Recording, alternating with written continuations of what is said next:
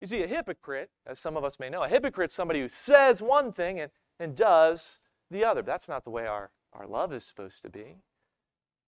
No, the hypocrite's that way because there's no consistency, there's no sincerity. Our love for God and for God's people, it's not supposed to be some lip service, some facade, some mask, some gimmick. It's supposed to be real. And real, genuine love is seen in our actions.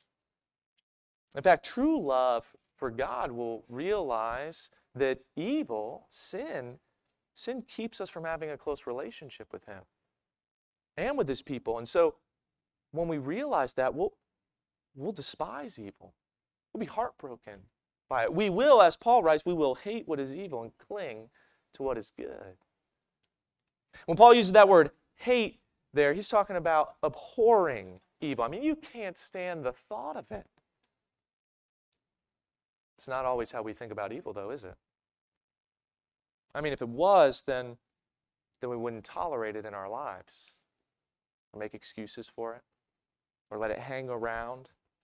We need to learn to hate evil, believers, and to cling to what is good.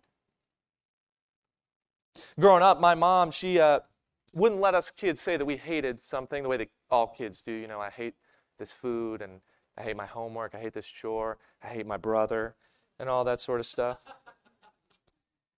But she wouldn't have any of that, because to her, hate was a serious word. So she would tell us all the time, she would say, you save your hate for sin and Satan. She would say, you can hate them, but you don't hate anyone or anything else. As I've grown up, I've realized that she had a greater understanding of hate than not just me as a kid, many of us seem to have. I think many of us, we misunderstand the severity of hate the same way that we misunderstand the sincerity of love. True love for God and for others will understand that by clinging to, and we'll be able to seek the welfare of one another. That's what true love should look like, believers.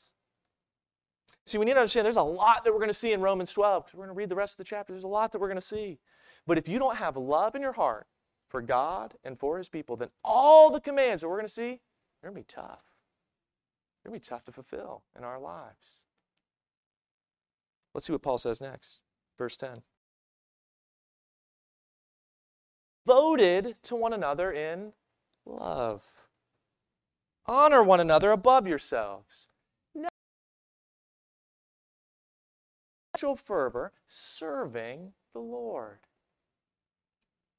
Paul says to be devoted to each other, Christians, in love. Now, there are many words for love in the Greek language. The word that Paul uses here refers to the type of love that would be seen in affection between family members. It's often referred to as brotherly love. Brotherly love. You know, I'll be honest that growing up, I didn't always love my brothers or my sister. But you know, if I saw someone being unkind to them, saying something mean to them, that would tear me up. I couldn't stand that. I might not have always gotten along with my siblings, but I loved them. Even if I wasn't willing to say it, I loved them. Now, maybe you didn't have that type of love with your family growing up, but believer, we're to be devoted to each other in love. Even when we're struggling to get along, we're supposed to love each other. Now, how do we do that? How do we love one another? Love seen in our actions, right? Seen in our actions. So how do we do this? Well, one way is that we honor each other. We respect one another. Then in our zeal for God, we continue serving the Lord, which naturally leads to us serving one another, right? That's what Paul talked about last week. In fact, as Brandon mentioned earlier, Pastor Brandon mentioned that this is our emphasis this month, this new volunteer month, that we would serve one another. This love, this mutual affection for each other should exist despite our shortcomings and our failures, and we will fail at times. We should see this love despite the ways that we might hurt each other at times, because this love is a defining mark of Christians. I shared the story of Pastor Morris just a few minutes ago, and one of the things Pastor Morris talked about is that when he was a child, he grew up under the harsh teachings of Islam. And then when he first saw Christians, he noticed there's something different about them. He said he noticed that there was a peace among Christians, but even more than that they loved each other.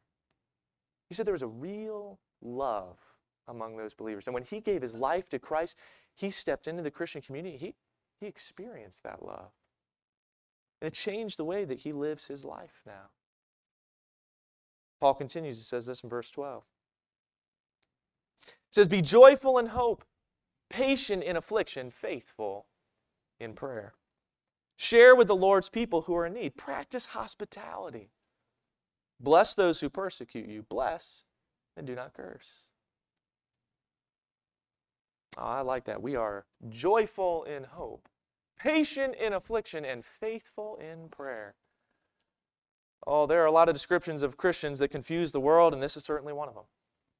I mean, after all, believers, how can we be joyful in hope? How can we be joyful in trials? The Bible says we're supposed to consider our trials joy. Well, it's because our joy is rooted in our hope, our confident assurance of what awaits us in Christ. And for that reason, we can be patient in affliction. We can trust in God's timing, His purposes, and what we're going through, all the while remaining faithful in prayer. Oh, how I wish more of us were faithful in prayer. Prayer has become something that many Christians, we've largely put aside. I mean, yeah, we pray before we eat, if we think about it. Maybe before we go to sleep, if we're not too tired. And if hard times come, we're sure to toss up a quick prayer. That's not the type of prayer Paul's talking about here. In fact, many of us, we aren't patient in affliction, we aren't joyful in hope because we aren't faithful in prayer. There's a story of a man who had a dream, and in his dream he was walking along and he saw a church building in the distance.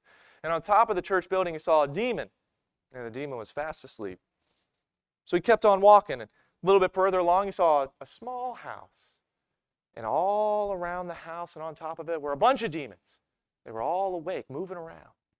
Well, he wondered out loud to himself what this meant. And one of the demons told him. He said, well, you see that church over there? All the people are fast asleep. So it only takes one of us to take care of all those people. But in that house, there's a man and a woman who pray constantly. And there is more power in that house than in that whole church. And I think that little illustration is a sad picture of a lot of churches today. You see, believers, if we love the Lord, we'll want to go to Him in prayer. Not just sometimes, but all the time. And if we love the church, we'll want to pray for the church, and we'll want to pray with the church. We'll want to pray with one another. Believers, we need to be devoted to prayer. Does that describe us? In fact, such a heart for God and for one another, it will lead to sharing with each other when someone is in need. And one of my great joys here is seeing so many of you do that, sharing with one another who are in need. It will also lead to practicing hospitality as we open our homes to one another. Thinking about this week, I remember as a kid, my parents, they would open their homes to missionaries, theologians, teachers who would travel through. My mom tells a story that on one occasion, one of those theologians was coming through, and apparently my mom must have had a talking to us kids before he got there, because we were all in the living room sitting on the couches, and he was talking to my parents, and me and my siblings were strangely quiet. And so he leaned over and asked my mom, did you drug the kids or give them Benadryl? She probably didn't do that. Obviously, it very clear that we were to be well behaved. And I look back at those times and I wish that I'd been old enough to appreciate having those individuals in the house. That I would have asked them questions or actually listened to the stories that they told. I was too young to do those things, but I was old enough to see this example of hospitality and to be blessed by it, to see that Christians should open their homes, share their blessings, and especially be devoted to the family of Christ. That was a blessing for me as a child. By the way, if you're here and you want to practice hospitality, we've got a missionary couple coming here later this month. We'd love to open a home to them. You can come and talk to me about that later if you're interested. But Paul continues in verse 15. He says this. He says, rejoice with those who rejoice. Mourn with those who mourn.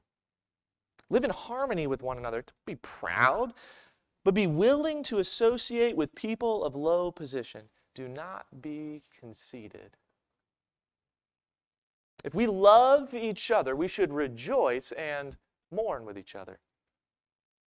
I don't know about you, but I think sometimes the rejoicing is actually harder than the mourning.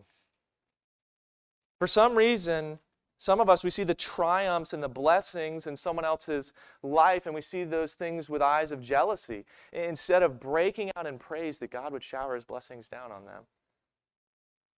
Be honest with you that I know the Lord's been working on my own heart with that one. But then there are times of mourning. When our family in Christ is going through difficulty or loss, they've got great burdens. And believers, instead of avoiding the ones who are going through these things, we need to seek out our hurting family members in Christ. And when we do, my encouragement to you, church, when we seek them out, let's remember that sometimes instead of singing songs to a heavy heart, sometimes we just need to mourn with them. And if we love each other, we'll learn to rejoice and mourn with one another, because we'll be sincerely looking out for each other. And when we do this, don't you think it'll be easier to live in harmony, to live in unity, to not be living in pride and conceit? Love leads to that humility, the same humility that associates with people of low position. In other words, believers, we shouldn't be respecters of persons. The book of James gives us a great explanation of this one. James says that if a rich person comes into your church, he's all dressed in his fancy clothes, and then a poor person comes in, dirty and ragged, and he said, if you look at that rich person and you give them the best seat, right near the AC vent at the back of the church, because in the Baptist church, the best seat's in the back of the church. And then you talk to that poor man, you tell him you sit off over there by yourself. Well, James says if you do that, you become judges with evil motives.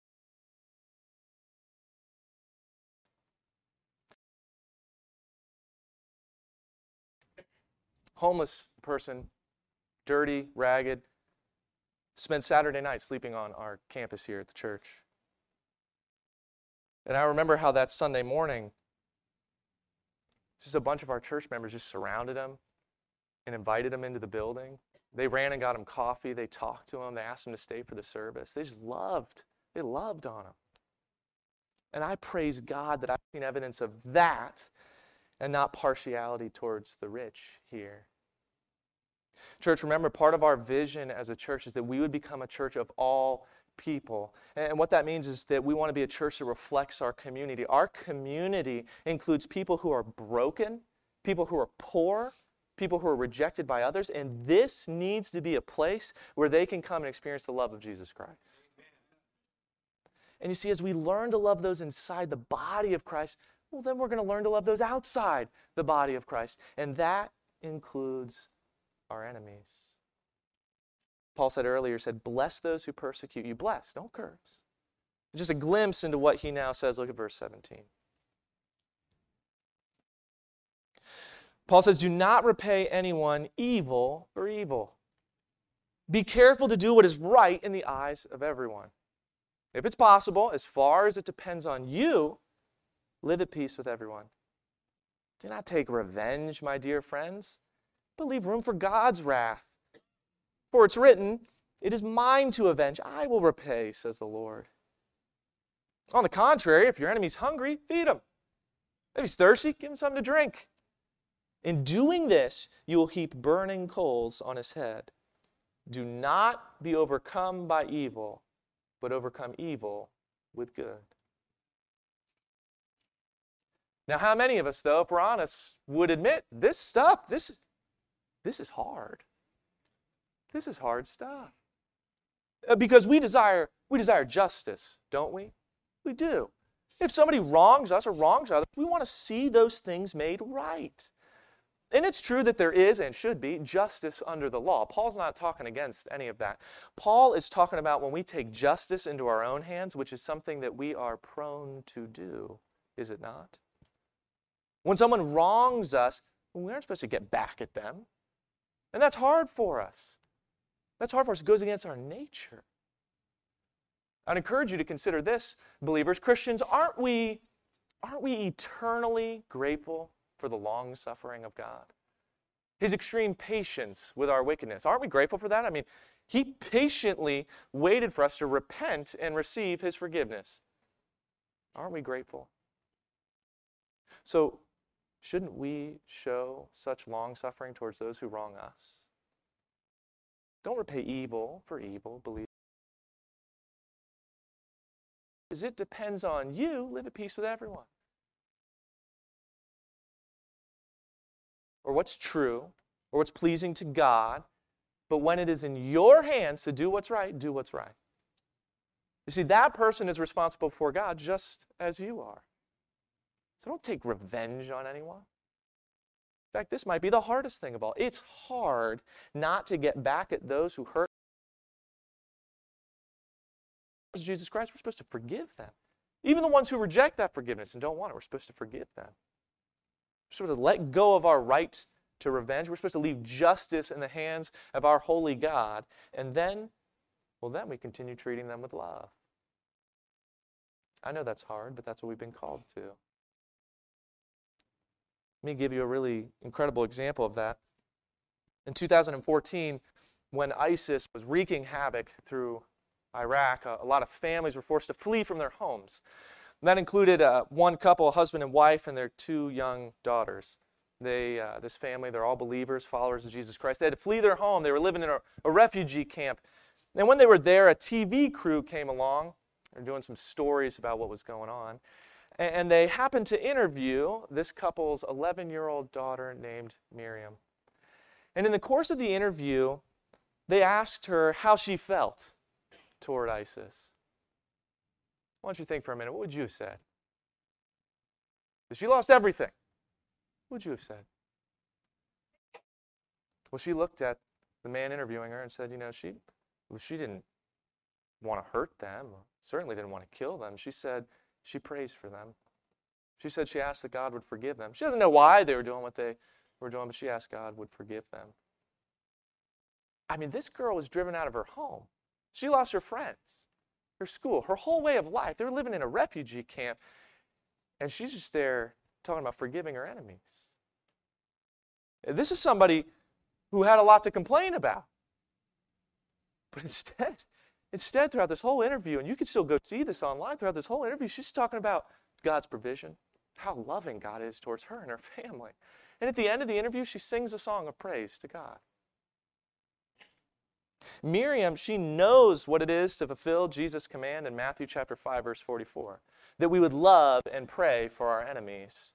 Pastor Morris, he knows what it is to feed and provide for your enemy. And church, we all need to know that if we do not overcome evil with good, then evil will overcome us.